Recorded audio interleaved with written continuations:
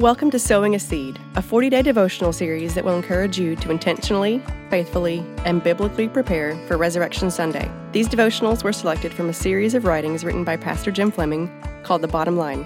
And for this week, I'm your narrator, Catherine Levere. And today's devotional is entitled, Assuring Your Heart. And our scripture will be 1 John 3:18-19. Little children, let us not love with word or with tongue, but in deed and truth. We will know by this that we are of the truth, and will assure our heart before Him. Every believer experiences doubt. When it hits, it can overwhelm our reason and our confidence in the simple truth of the gospel.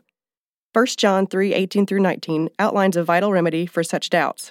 The core principle is quite simple. The counterfeit believer is one whose love for others consists of merely good intentions and words. Particularly, when love calls for sacrifice, the fake believer cannot put love into action. The genuine believer has no such hindrance. He springs into action when presented with an opportunity to promote the welfare of another. It does not matter if he stands to gain something for his actions. Indeed, it does not matter that his actions could be quite costly to himself. True believers deal in true love. Selfishness breeds insecurity. If you have embraced Jesus as your Lord and Savior, but are struggling with knowing whether you really meant it or whether you really belong to Christ, here's what to do. Put love into action. Find a way to help someone else. Make sure to do what costs you something. Any combination of time, effort, or money will do. Make sure there is no way they can pay you back.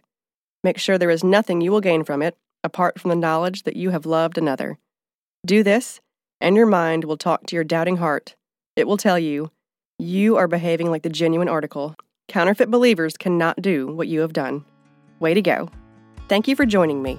Until next time, may the seed sown take root, grow, and bear fruit.